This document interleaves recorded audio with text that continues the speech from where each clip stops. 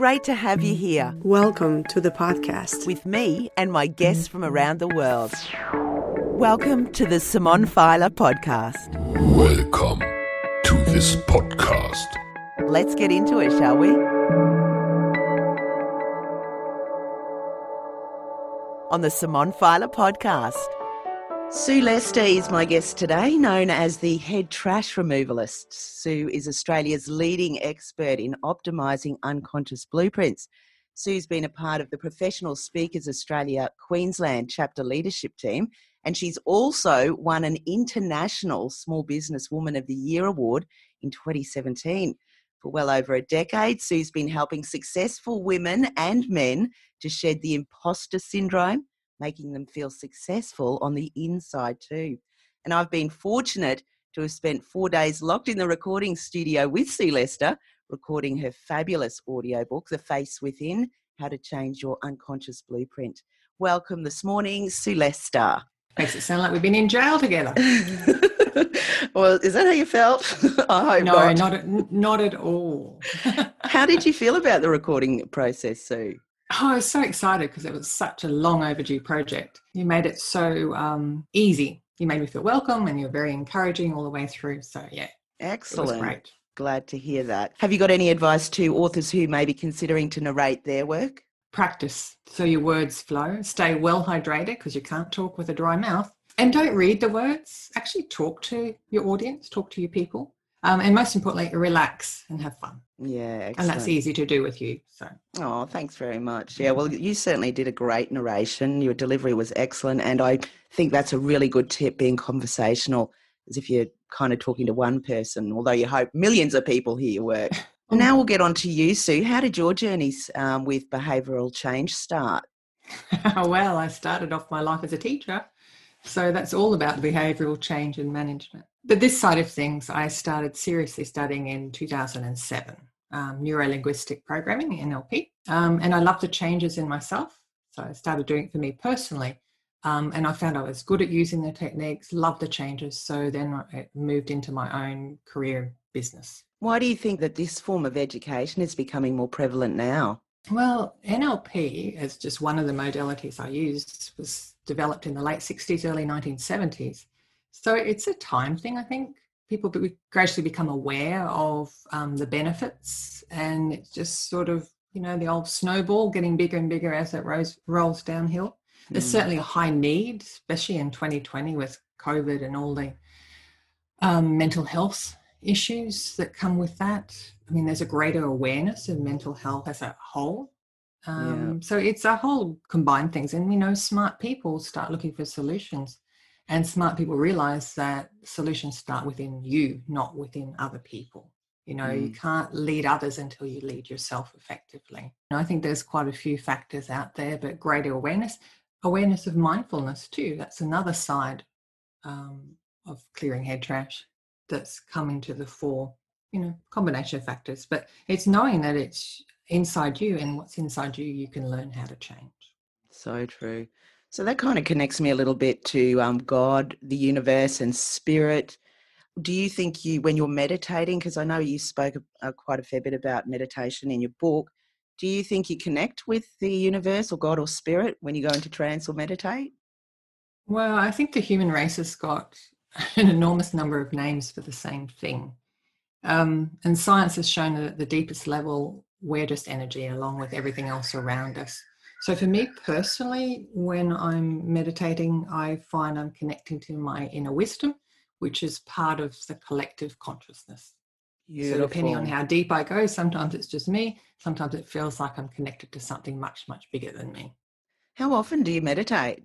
Not often enough.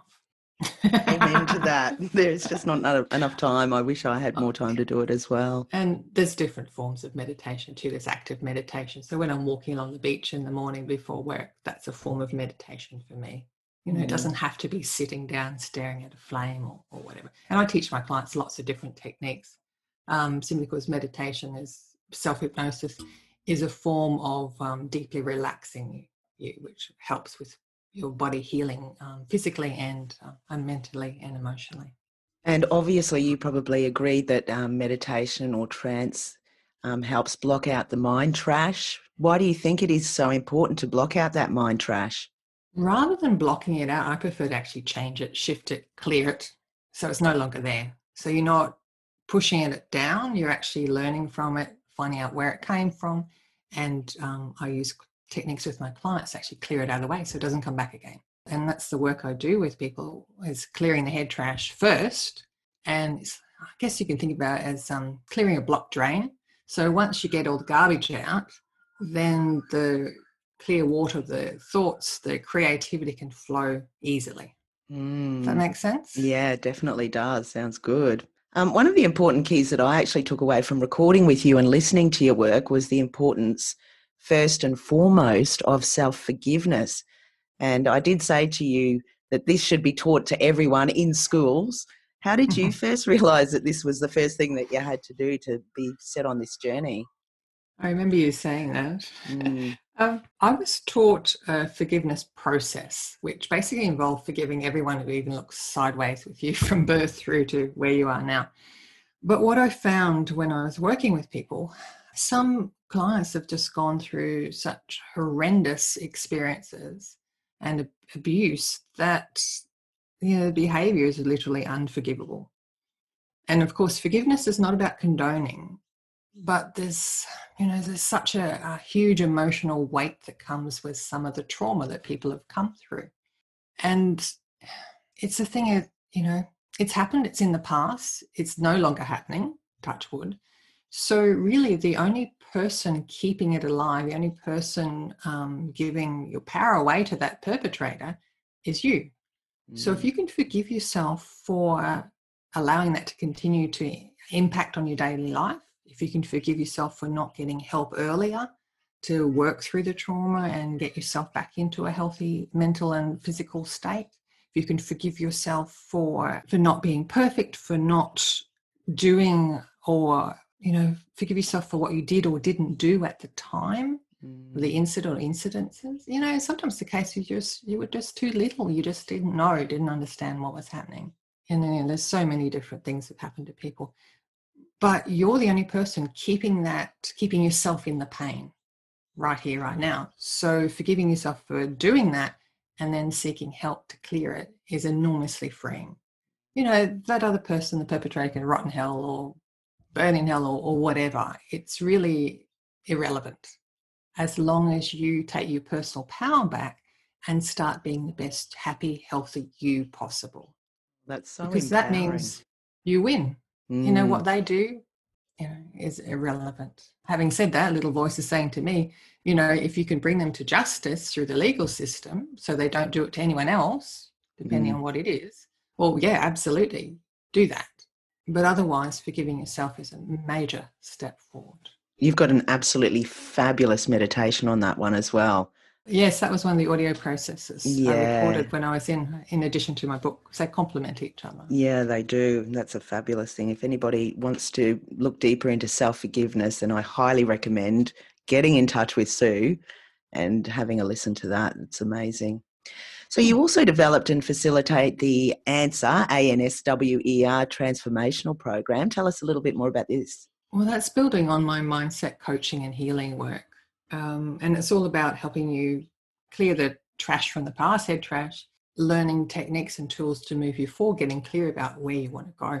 So ANSWER stands for awareness, because what you're not aware of, you can't change. So that's the first step. And realizing that you can actually change it.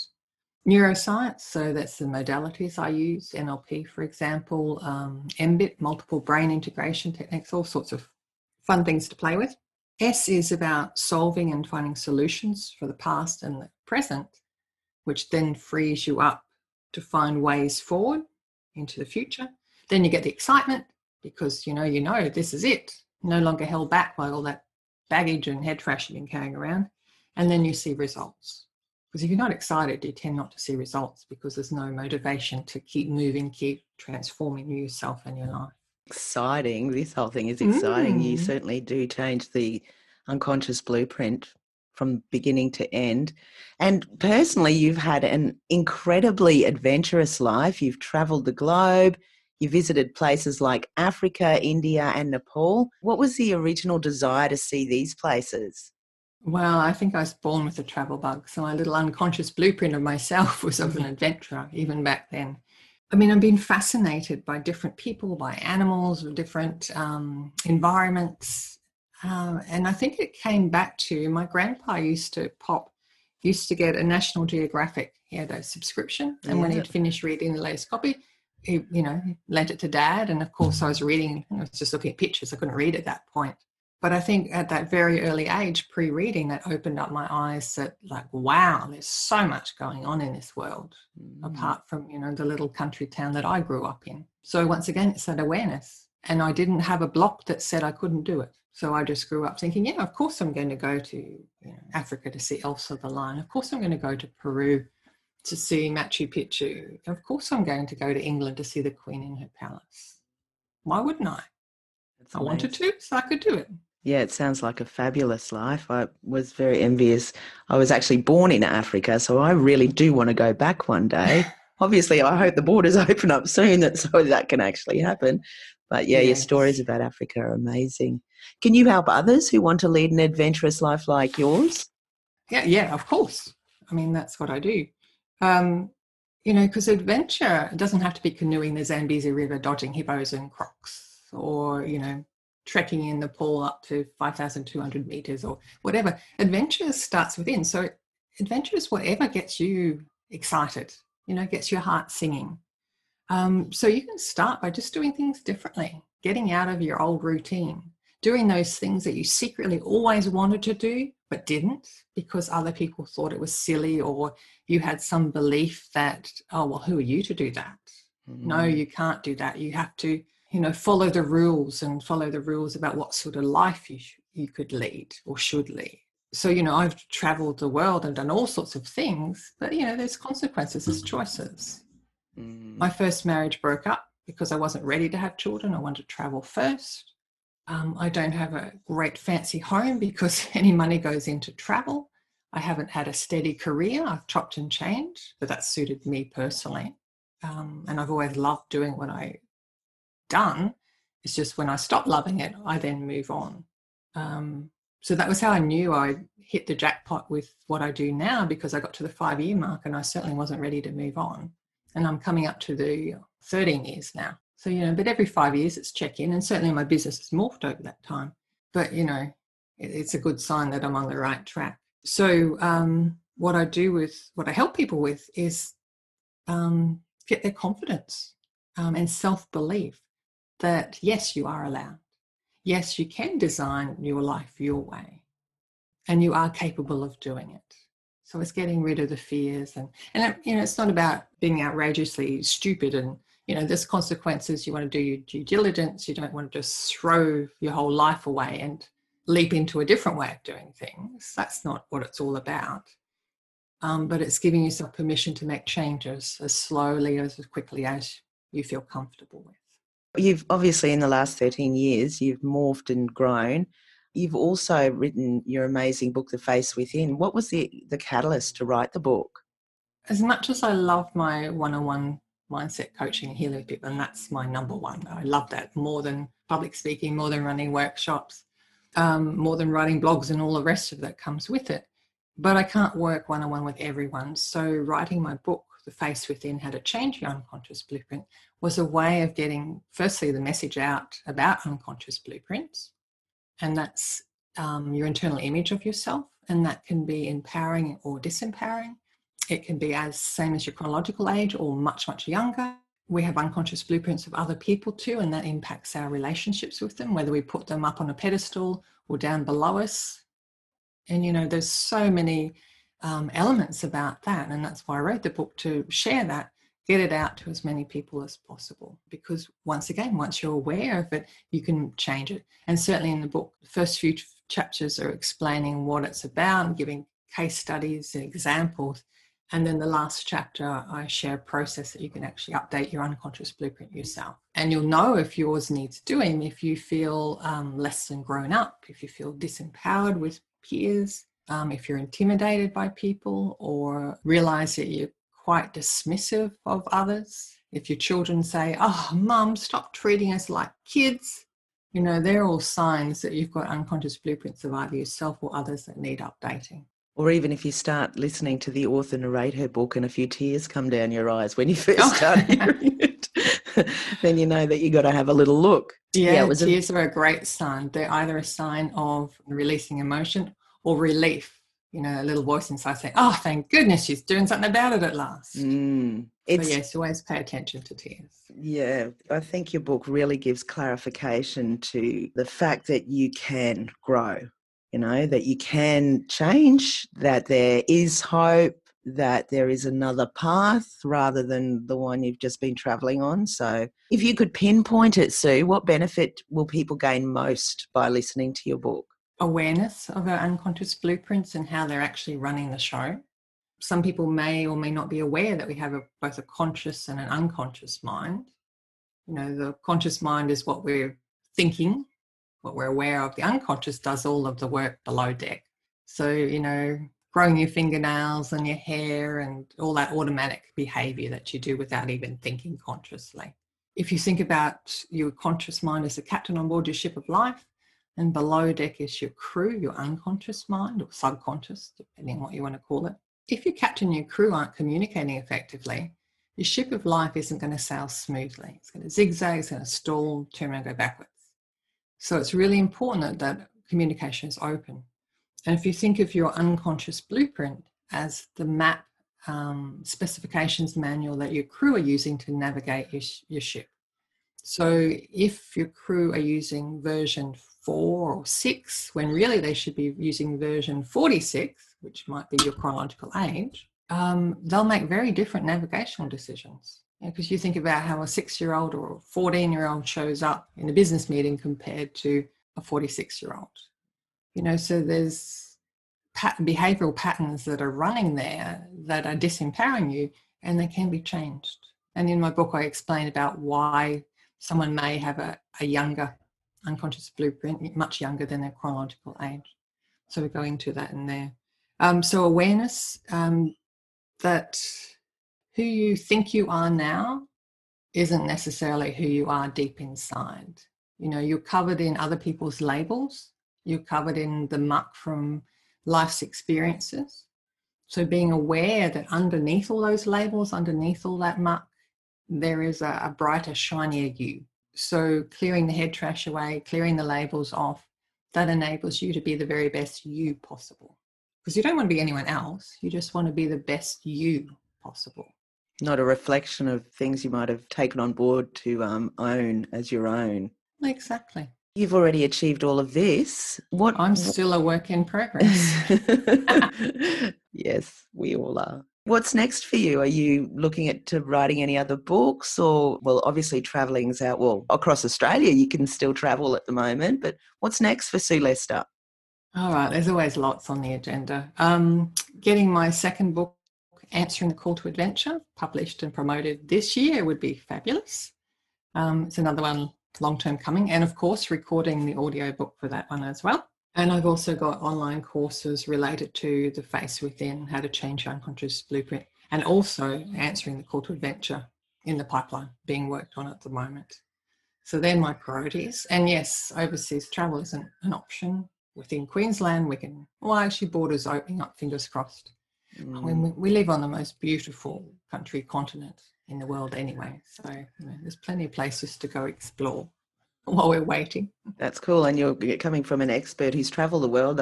We can all say, yeah, we do live in the best place on the planet. We do. And don't use border and COVID and everything as excuses not to have adventures within, your safe zone now. Don't put your life on hold waiting. This is your life right here, right now. So you actually want to enjoy it within the parameters. There's always things you can do to light your adventurous spirit up. Sounds good.